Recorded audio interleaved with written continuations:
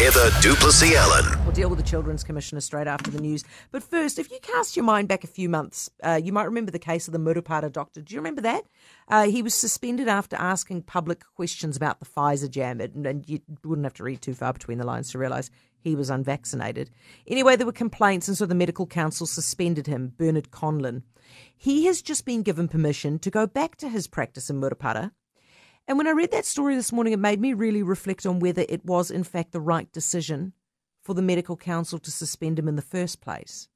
Because it turns out that during the 6 months that this GP was suspended, the community at one stage had no doctors whatsoever. They just had a couple of nurses. And these are some very isolated and very poor communities. We're talking about Murupara, Minganui, Ruatahana. And it turns out that while the doctor might have had some controversial views on the COVID jab, he's actually considered to be a really good doctor.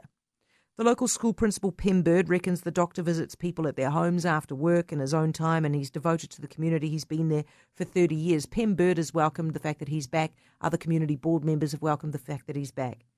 So the question is, was it the right decision then? And, I don't think it was, actually. I think we overreacted a lot during the pandemic. I think the cases where we booted, for example, midwives out of their jobs because they wouldn't get the jab, or fired firefighters because they wouldn't get the jab, and apparently that still is the case because the mandates are still in place.